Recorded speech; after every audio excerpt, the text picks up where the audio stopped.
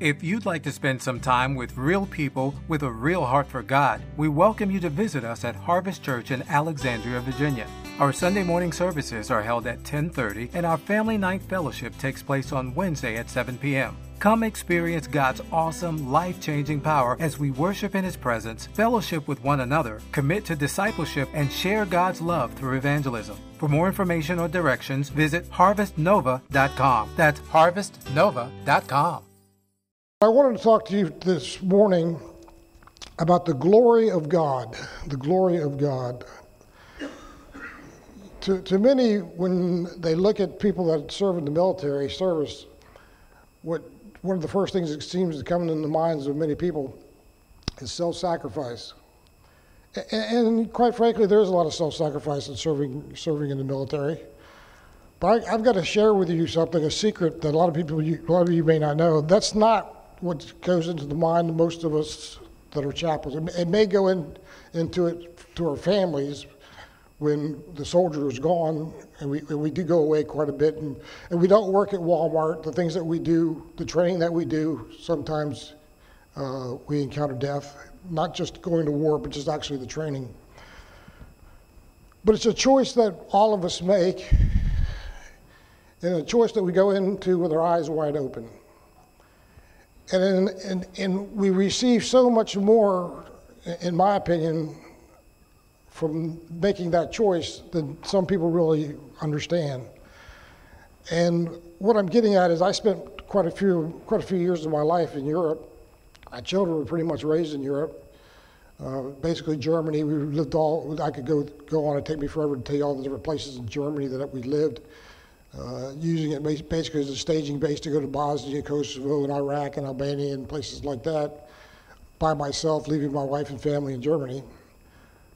But there was so much that was gained by living outside of the United States that gave me a greater appreciation for the United States. There was so many things that I saw when I was in Europe. They made this democracy, this experiment that we're trying to deal with, so much more important.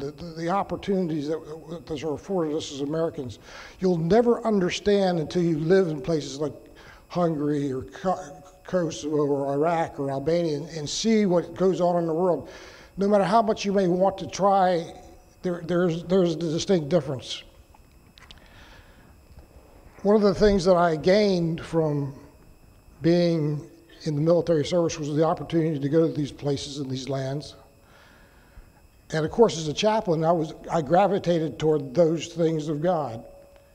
It was the cathedrals in Europe that I was mesmerized with.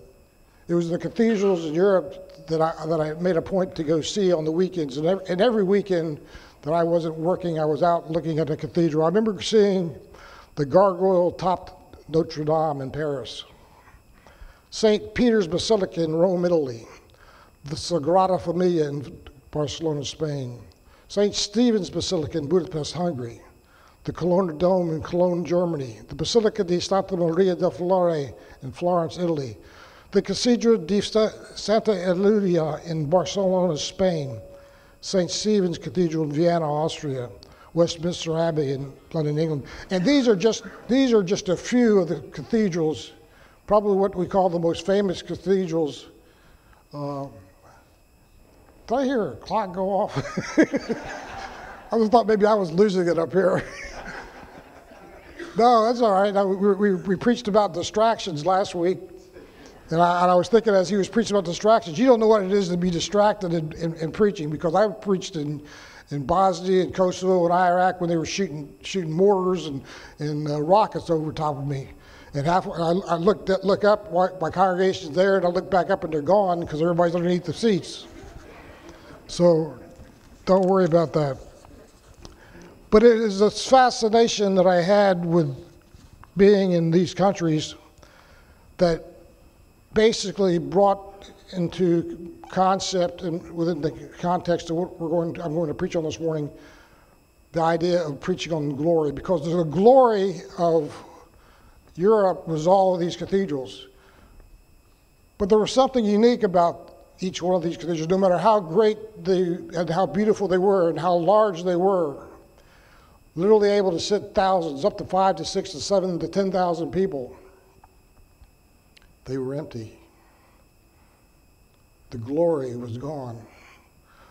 The glory that once existed in that particular country, in that particular community, is no longer reflected in the contents and the presence of people in these cathedrals. I had the opportunity when I was in the military to walk the streets of Rome, to see the Colosseum where Christians were put to death by lions, to see where Paul walked the streets. I walked the ruins of Greece.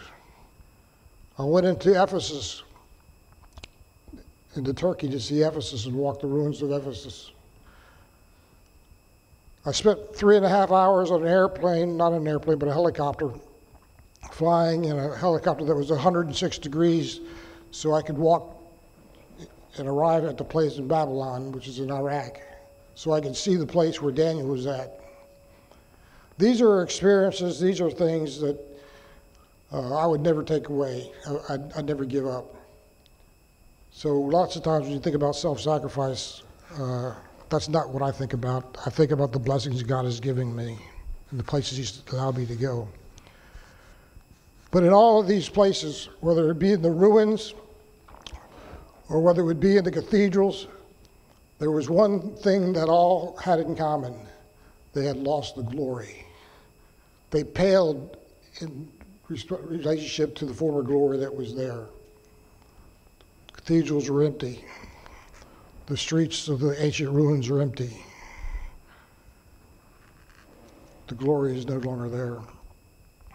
So it's with that in mind that I am going to share with you a sermon this morning that, quite frankly, was put together over a period of years. It didn't just happen this morning. It didn't just happen this week. It happened as I lived my life for the last 35 years looking at what I believe glory would look like. The greatest warfare on earth today concerns who is going to get the glory. Who is going to get the glory? Now, if you have your Bibles this morning with you, I invite you to turn with me to chapter 17th of John chapter 17, verses 13 through 22. And I'm going to ask you just to hold there because I'm going to share some background information. In the background, Jesus Christ is approaching the time of his passion.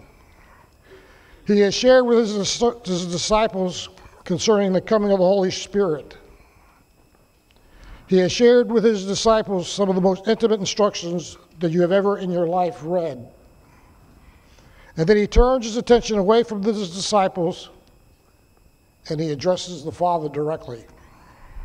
Now, it appears in the New Testament that Jesus Christ did much of his praying in private. He would often go away from the Father alone just to pray. In fact, he did this so much so that the disciples finally came to him one day and said, "Lord, teach us that we too may know how to pray." On that occasion, Jesus gave to him what is called the Lord's Prayer. It's really the disciples' prayer, the Lord teaching the disciples how to pray. Our Father, which art in heaven, hallowed be our name.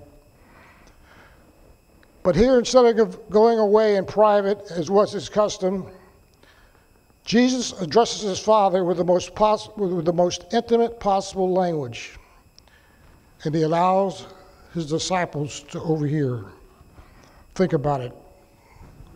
Jesus is praying. Instead of going away as was his custom, he's in the presence of his disciples.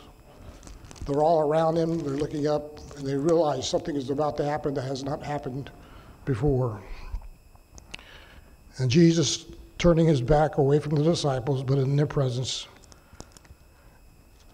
"And now I come to thee. And these things I speak in the world, that they might have my joy fulfilled in themselves. I have given them thy word, and the world hath hated them, because they are not of the world, even as I am not of the world. I pray not that thou should take them out of the world, but that thou should keep them from the evil. They are not of the world, even as I am not of the world. Sanctify them through thy truth. Thy word is truth. As thou hast sent me into the world, even so have I also sent them into the world. And for their sakes I sanctify myself, that they also might be sanctified through the truth. And friends, look very carefully at verse 20. Jesus says, neither pray I for them alone, but for them also which shall believe on me through their word. Friends, you know what Jesus is saying in that passage of Scripture? He's saying, I'm not only praying for my disciples, I'm praying for you in this chapel, this church this morning, each one of you. Whoever believes in his name, that perpetuates to where we are this morning. Jesus praying for you right now, right here. He's praying for you. That they all may be one, as thou, Father, art in me, and I in thee. That they also be one in us, that the world may believe that thou hast sent me. Let's pray. My gracious Heavenly Father, I again call on you, Lord. I call on you for your strength. I call on you, Father, for your abilities to work in and through me. I pray again, Lord, that your message would be clear and my words articulate, that people here would have a receptive heart to the things of God, that we may together, Lord, look and glean from your word that would make us stronger and make us different. That would make us make a difference in this world. Be with us this day. Be with us now, I pray, in Jesus' name. Amen. It is the desire for glory that is always a separating factor. But the glory of God does not separate people. The glory of God unites people. And Christ is saying, the glory you gave to me, Father, I have given to your church. Now, if you back up in your thinking, we find that Jesus Christ reigned in the glory of eternity past. What was that glory like? I really don't know. I'm not sure. We can glean from the scriptures a little bit. It was the glory of absolute power. It was the glory of being the originator of all life. It was the glory of living in a place where no man, the light that no man could approach. In fact, it was the glory that filled all of heaven. We get a little bit of glimpse of what that glory might have looked like when you look at Revelation chapter 1, because it gives us the picture of the New Jerusalem. And it says the very presence of Jesus Christ will light up all of the New Jerusalem. There's no reason for the sun, no reason for the stars, because Jesus Christ himself, his presence will light up the firmament. And it was Jesus Christ who dwelt in the glory, who dwelt in this particular glory and was comfortable in it. It was the sum total of all of his characteristics. All the creatures of heaven were aware of his glory. All the angels in heaven bowed at his feet. And Christ was comfortable in that setting. Philippians, the 2nd chapter, tells us that he laid aside his glory. And he came to earth not as a ruling monarch, not as a king, but as a manservant. And suddenly, in a matter of minutes, if you don't count until the time he came to an adult, he has made the change, the transition from being co-equal with the Father, not grasping for glory of any kind, to where now he is the servant man on earth.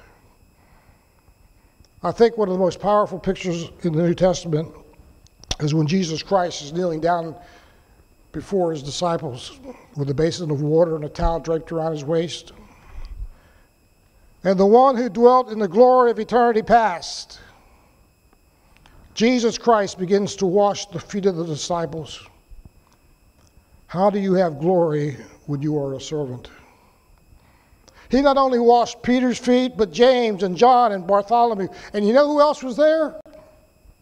You know who else was present? Judas, the Christ, the only begotten of the Father, the servant man, knelt down before the traitor and washed his feet. Friends, it is no wonder to me that when John recorded his vision of Jesus Christ, what he had learned, it was this: the Word became flesh and dwelt among us, and we beheld the glory as of the only begotten of the Father, full of grace and full of truth. It was not an untouchable glory. It was not a glory sequestered in heaven, there in the light that no one could touch, that could not be tried, that could not be approached. Then Jesus addresses his Father and says this, Father, the glory you gave to me, I have given to them. You know what he's saying, friends? He's saying this, the same mark that was on him, that marked him begotten of the Father, the glory that was associated with him, that was so powerful that even in his passion and ultimate death, the centurion standing by, the guard at the foot of the cross is brought to confess, surely this man was a son of God. You could not robe his glory and keep it under. Now, it wasn't easy because there was always the constant temptation that Satan kept before him to, instead of being satisfied with the glory of being begotten of the Father, to try and lay hold of the glory of the world instead. And so Satan came to him. You don't have to go to the cross, Jesus. All you have to do is bow down before me. Look at the nations of the world, Jesus. You want the nations of the world? Bow before me. All these things I will give you. Glory will be yours, and a lot cheaper and easier than the way you're trying to get it. And Jesus, rather than being attracted to this, there is the most powerful rebuke as he lays hold of the strength of the word, and he identifies himself as being only satisfied with the glory of the Father. But the people wanted to make him king. They were angry when he would not allow them to place a crown of glory on his head, and instead he walked out of their midst. Again, you know what it says? What it says to me?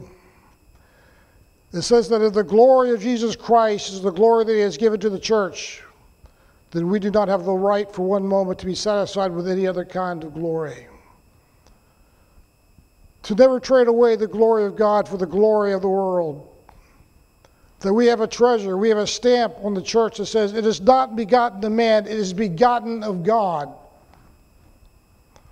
And the glory that we deal with, the glory that we betray is not the glory that this world will always be able to understand, will always be able to see, measure, or quantify. But it is the glory that makes the church full of grace and full of truth. And with grace and truth are brought together that we may be one as the Father and the Son are one. It is so tempting to have another kind of glory, and Satan will offer it to you. This glory that we share, this glory that marks us as begotten of the Father, cannot be veiled. As believers and followers of Christ, striving to get along in an alien world, we must be extremely careful that we never trade away the glory of God for world acceptance. This world is not happy with the opportunity to do the sin that's going on, and they continue to sin. Sin has become made to be right, right is made to be wrong. And even though they have the ability, and even though they have protections by law to sin, that's not what they're satisfied with. They want acceptance. The morality, the values that are of this world, they want the church to accept it, and we cannot accept it. The glory of God in our lives should make us different. A difference that might tend to make some uncomfortable. A difference that we must never apologize for. You know, I think if you had come into the presence of Jesus Christ, you would have felt something like that. Not always with a theological definition of who he was and what his relationship was to the Father. But I do not believe it would have been easy to take this casually. He would not fit in socially. You could not put him in a box, or you could not put him in a slot. He was totally man, but he was also totally God.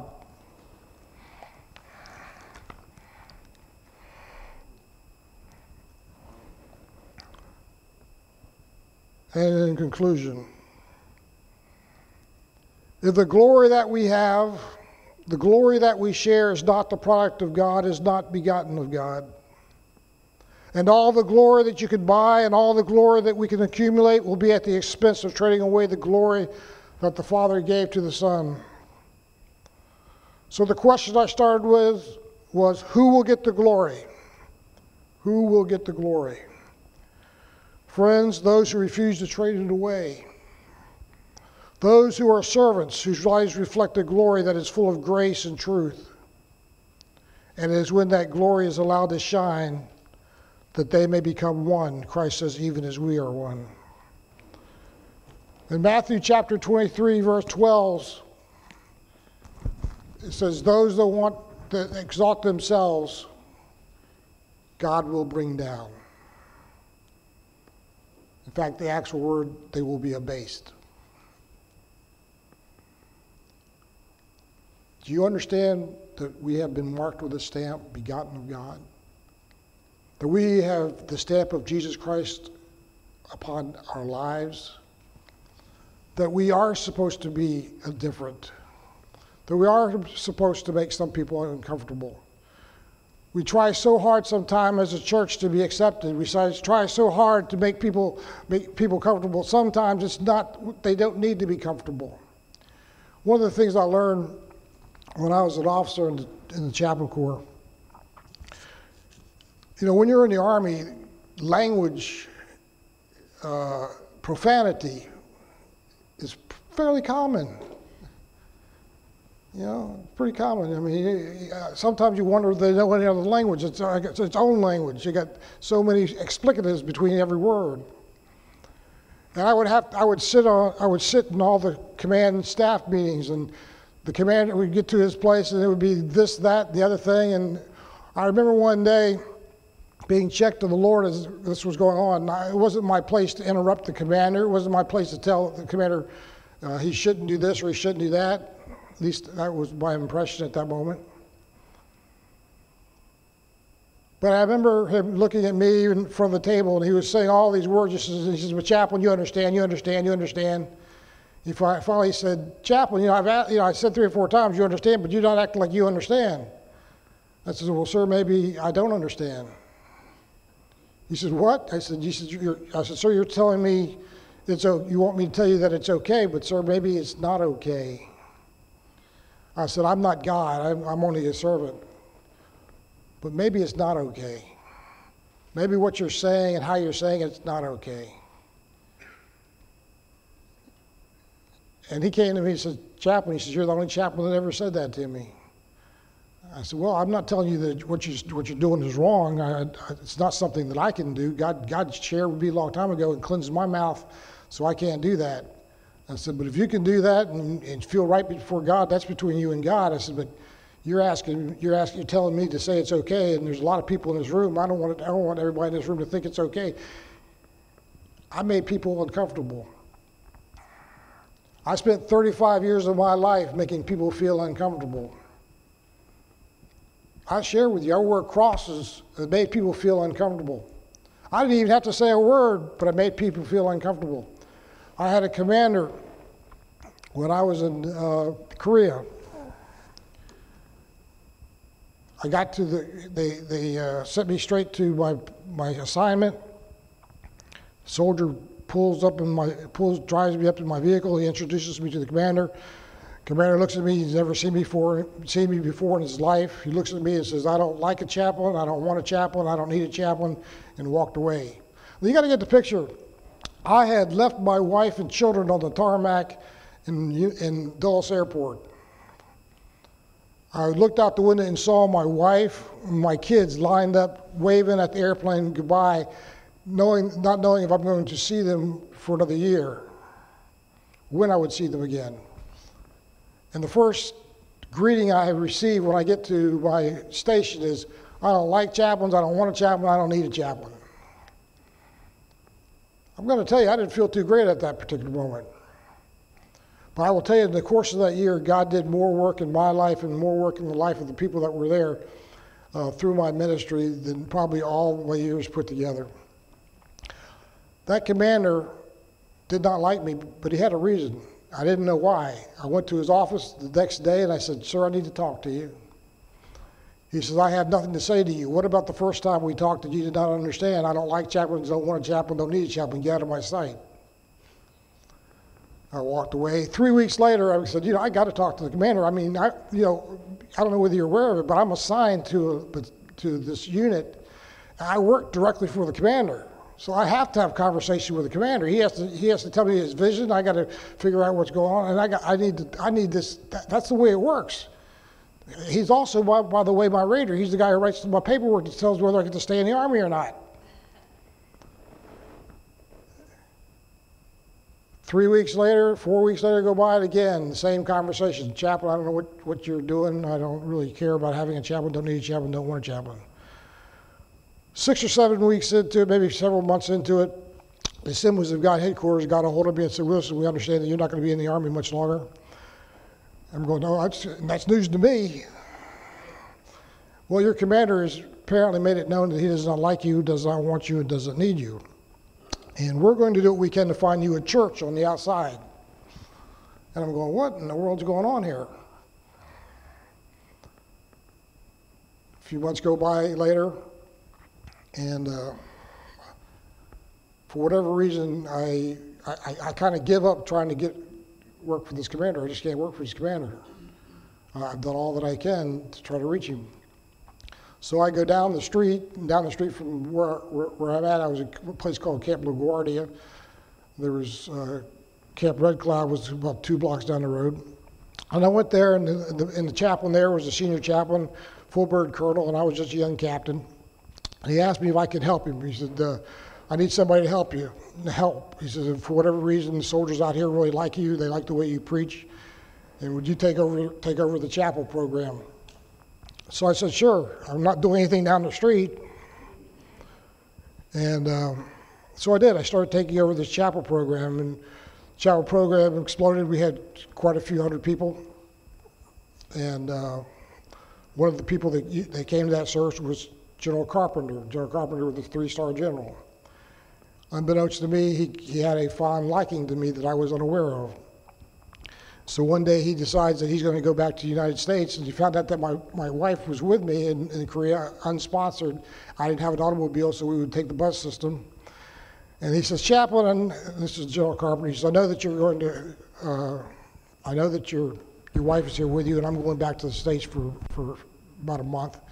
While I'm gone, I want you to take my car and drive it, and take your wife around and just have an automobile." Unbeknownst to me, and again, you got to realize I'm a young captain. I'm not really thinking straight. And I said, "Sure, sir, thank you very much." And the front of the car is a license plate with 3 stars.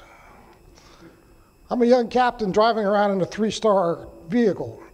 Now, in the Army, when you see a vehicle and it has something on the license plate, it don't make a difference.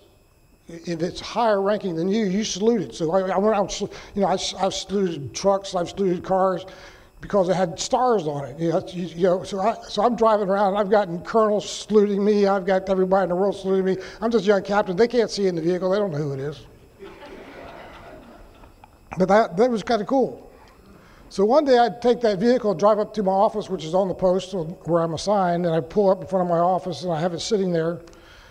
And I wasn't thinking, and the gate guards called the commander's office, and the commander's office, everybody got called, the whole installation got called to attention because all of a sudden now there's a 3-star that has come onto their installation. Well, that 3-star is me, and I'm not a 3-star.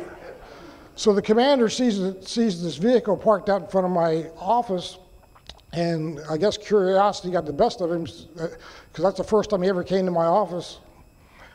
And he came into my office, and he said, "Chaplain, why is there a 3-star car sitting in front of your office?" "I drove it there, sir." And make a long story short, I gave him more fodder for him not to like me anymore. And I stood at attention for, I think, at least 20 minutes, where he told me everything about me that I did not know about my mother, my father, my aunt, my uncles, in very graphic language. And I said, "I got it, sir." And there's a purpose for everything under the sun. God has a purpose. And God, when he calls someone, he takes care of them. He didn't just hang you out to dry. Several weeks later, that car pulls up in front of my office again, but this time it was the general. And he came in there to the general. The general came into my office and says, "Chaplain, I want to talk to you about some private matters that it's about myself. I don't want to talk about, I'm not here to talk about business. I want to talk about spiritual problems. Well, we got about halfway through it. He was at the couch in front of me. I was behind my desk. I was standing up to go around to sit with the general, when all of a sudden, my door of my office got slammed into, and it was my commander's foot going through the door, and he busted the lock, busted it, came in there. He was screaming and he was hollering. He says, "Chaplain Kirby, here you are with this vehicle again, da da da da da da." And I'm looking like, "Sir," I'm trying to get him to calm down. It didn't work. And all of a sudden, the general got up very slowly. I remember it just like it was yesterday. He walked around the corner, looked down at it, saw the commander. He said, "Commander, you have a problem with my chaplain?" He said, "No, sir." He says, "Chaplain Kirby, I know this is your office." He says, "But I think me and the commander need to have a talk for a few minutes. So if you don't mind, leaving the air for just a couple minutes, I shouldn't take me more than 10 minutes to say what I have to say." So I'm not sure what conversation took place after that, but after that, the commander left. He didn't say anything to me. And then about a week later, I finally said, I got to talk to this commander. It's important. I'm assigned to him. He's my responsibility. When you're in the Army, you really feel indebted to the commander. I mean, I felt like I felt a sense of loyalty to him, even though he treated me the way he did. I still felt like I was his chaplain. So anyway, again, I was called up by the deputy general of the division, another 2-star. He says, "Chaplain Kirby, I want to see you tomorrow in Yongsan. We're going to have lunch together, and then we're going to have a talk." And I'm going, "Oh my goodness gracious, I'm in trouble now." And there's going to be some other chaplains there. He says, "But I want to talk to you. I want to make sure that you're there particularly." So we got around the table, and he says, "Okay, chaplains, I want you to tell me one thing that I could do for you as your general." And so everybody told the general what he wanted to. Then he got to me and said, "Chaplain Kirby, that does not mean you. I'll talk to you after this is over." I said, "Oh my goodness." So then he leads me after it was all over. He leads me up to the bar. You ever know that? I never spent more times in a bar in my whole life. I never went to a bar until I became a chaplain. I never went to a bar before I became a chaplain, but that's where they go. They go to bars. That's the Oak Club. And so we went into the bar room, sat there. I'm sitting on the stool. "You want something to drink?" "No, I'm very fine, sir. I'll sit here. I don't even want to drink water. I don't even want nothing. I just want to get this over with, get my chewing out so I can go home in my head." He looked at me and says, "Chaplain, I want to know something." He says, "I pulled your records. I saw that you were in Fort Hood, Texas before. You've been in aviation before. You worked with the commanders before. You got good records and pulled everything. You're considered by your peers, and by your chaplains, by the Corps as one of the best chaplains around. Why can't you take care of this commander? Why can't you square him away?" And I said, "Sir, I can't. I mean, he's the commander. I tried quite a few times." He says, "Chaplain," he says, "put all that in writing that you've had tried to have a conversation." He says, "I will relieve him tomorrow." And I said, "Sir, I can't do that. I'm his chaplain. I can't do that." I said, You're the boss. If you think he needs to be relieved, you need to relieve him. You're the 2-star general, sir. I'm just his captain." And he shook his head. He says, "Chaplain, I'm not sure what I'm going to do." So the next day, I go back to my unit, and I said, "I need to really tell the commander what happened last night with the CG, because he's not happy, and I want my commander to realize, I'm not trying to go against him. I'm working for him." So finally, I got into this guy. Went to the office. He was very gracious to me. I walked into his office. I went back to the veranda. There was a picture there of a beautiful lady, and I said, "Sir, that's nice looking woman." I figured it was his wife. Next thing I know, he started yelling, screaming, and hollering. And next thing, he threw me out of his office. He said, "Get out of my office." And I'm going like, "What in the world?" And so I left. Went back again. I glutton for punishment. I kept going back again. They say insanity is doing the same thing over again, expecting a different result. When God's involved, it kind of messes that equation up. But I went back again, This time he got me so upset, started talking, got me so upset. I said, "Sir, I'm fed up with you. Let me tell you what I think of you personally." And I went beyond my chaplain spear, went beyond my grade level as a captain, and told this colonel everything that I thought of him as far as his command leadership style, as him as a person, and without using profanity, but it was very profane, but there was no profanity used. And then I slammed the door went out of his office. And I was fine until I slammed the door. Then I realized, I shouldn't have done that. Because these walls are very thin, and we're in a quasi hut on an airfield. His office, the walls are like paper. Everyone in the office, the S1, which is the executive officer, his deputy, the S3, the training officer, they all had their offices there. All the highest ranking officers of that unit were there. And they had just heard me tell the commander what I thought of him personally and thought of him as a leader. And then they saw me slam the door, and when I slammed the door and walked out of his office, I looked around, and they're all out of their offices now looking at me with this deer in the headlight look, like, "What have you done, Chaplain?" And I'm thinking, I just killed myself.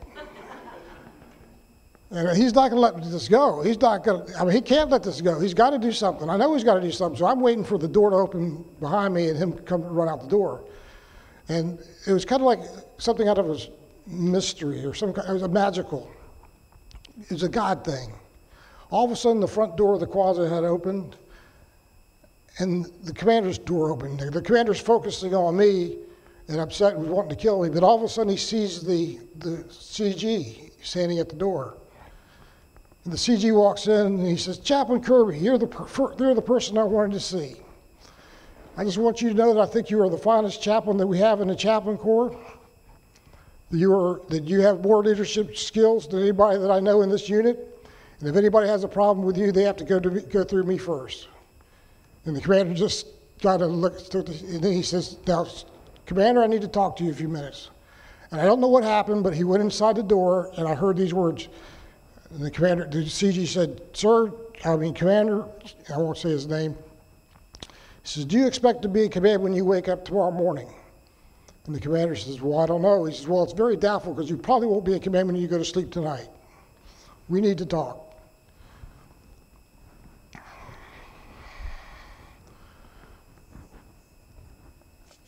Now, the point of the story is not just to tell you how God was taking care of me, because God did take care of me every step of the way.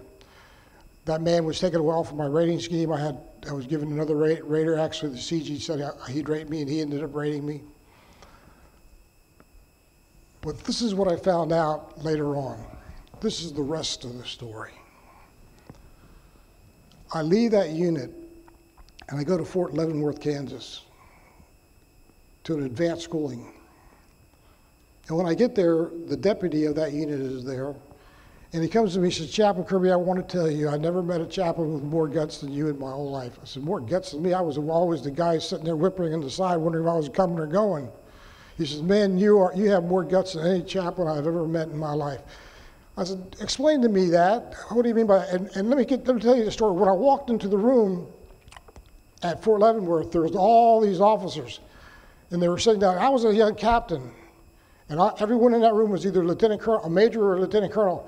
And when they saw me, they'd all heard the story, and they got up and they were clapping for me. And I'm thinking, why are they clapping? I mean, it was terrible. The whole time I was there, it was terrible. I never did anything to change that commander's life. I never affected him. There was nothing that I could do to make him change his lifestyle or to make him think about what he was doing. He said, "Chaplain, when you got there and went into his office and walked over to that veranda," he said, "I remember seeing you go over there, pick up that picture, and then you went over to the door and you shut the door." Which he's right. I went in there, picked up the picture, shut the door, said she was a beautiful lady, and then got thrown out of the office. That was pretty much all I remember. He says, "We know that you went in there and told him that he was having an affair and that his wife was on the installation, and that his girlfriend was on the installation, and you gave him till the evening to kick her off, or you were going to have charges run up against him. We all know that." I said, "You all know that? That's the first time I heard it." Come to find out that the commander was a son of a Baptist preacher, involved in an affair with this woman that he had brought over to Korea, and actually had brought her onto the installation, and was so full of guilt that every time he saw me, he thought I was threatening him. Friends, I'm here to tell you that if you're truly a Christian, your life makes a difference. It should make a difference in the lives of others. And you should not be so much in a hurry to make people feel comfortable, because maybe they need to feel uncomfortable. They're not going to repent if they feel comfortable. It's not your job to make them feel comfortable. It's not your job to make them uncomfortable either. It's your job to represent Jesus Christ and be one even as he is one. That we be part of the church, that we be part of God, that we are engrafted into who Jesus Christ is. Because if you're not, you'll never make a difference. We'll never make a difference. The only difference this world will make is by being the difference. Yes, it's uncomfortable. Sometimes it's lonely. I'll tell you, 35 years as a chaplain, it was lots of times it was lonely, but there was a lot of great people also that came into my life that loved God and cared about God. It might be lonely, but that's the price that we might pay to bring people into the kingdom of God. Because there's people that are dying. There's people that are lost. There's people that are not told the truth because we're afraid to tell the truth. There's people living in sin because we're afraid to tell them what the truth is. Because we want to be accepted. Because we want to be part of the crowd. We don't want to offend someone. Friends, I'll tell you that Jesus Christ is an offense to this world. I never thought I'd live in a world where a politician, if they said they loved God and prayed God and asked for God's help, would automatically be rejected, unacceptable for politics. But that's the way it is in the world that we live today. You want God's glory? Don't trade it away. Don't trade it away. It was very expensively bought with the blood of Jesus Christ.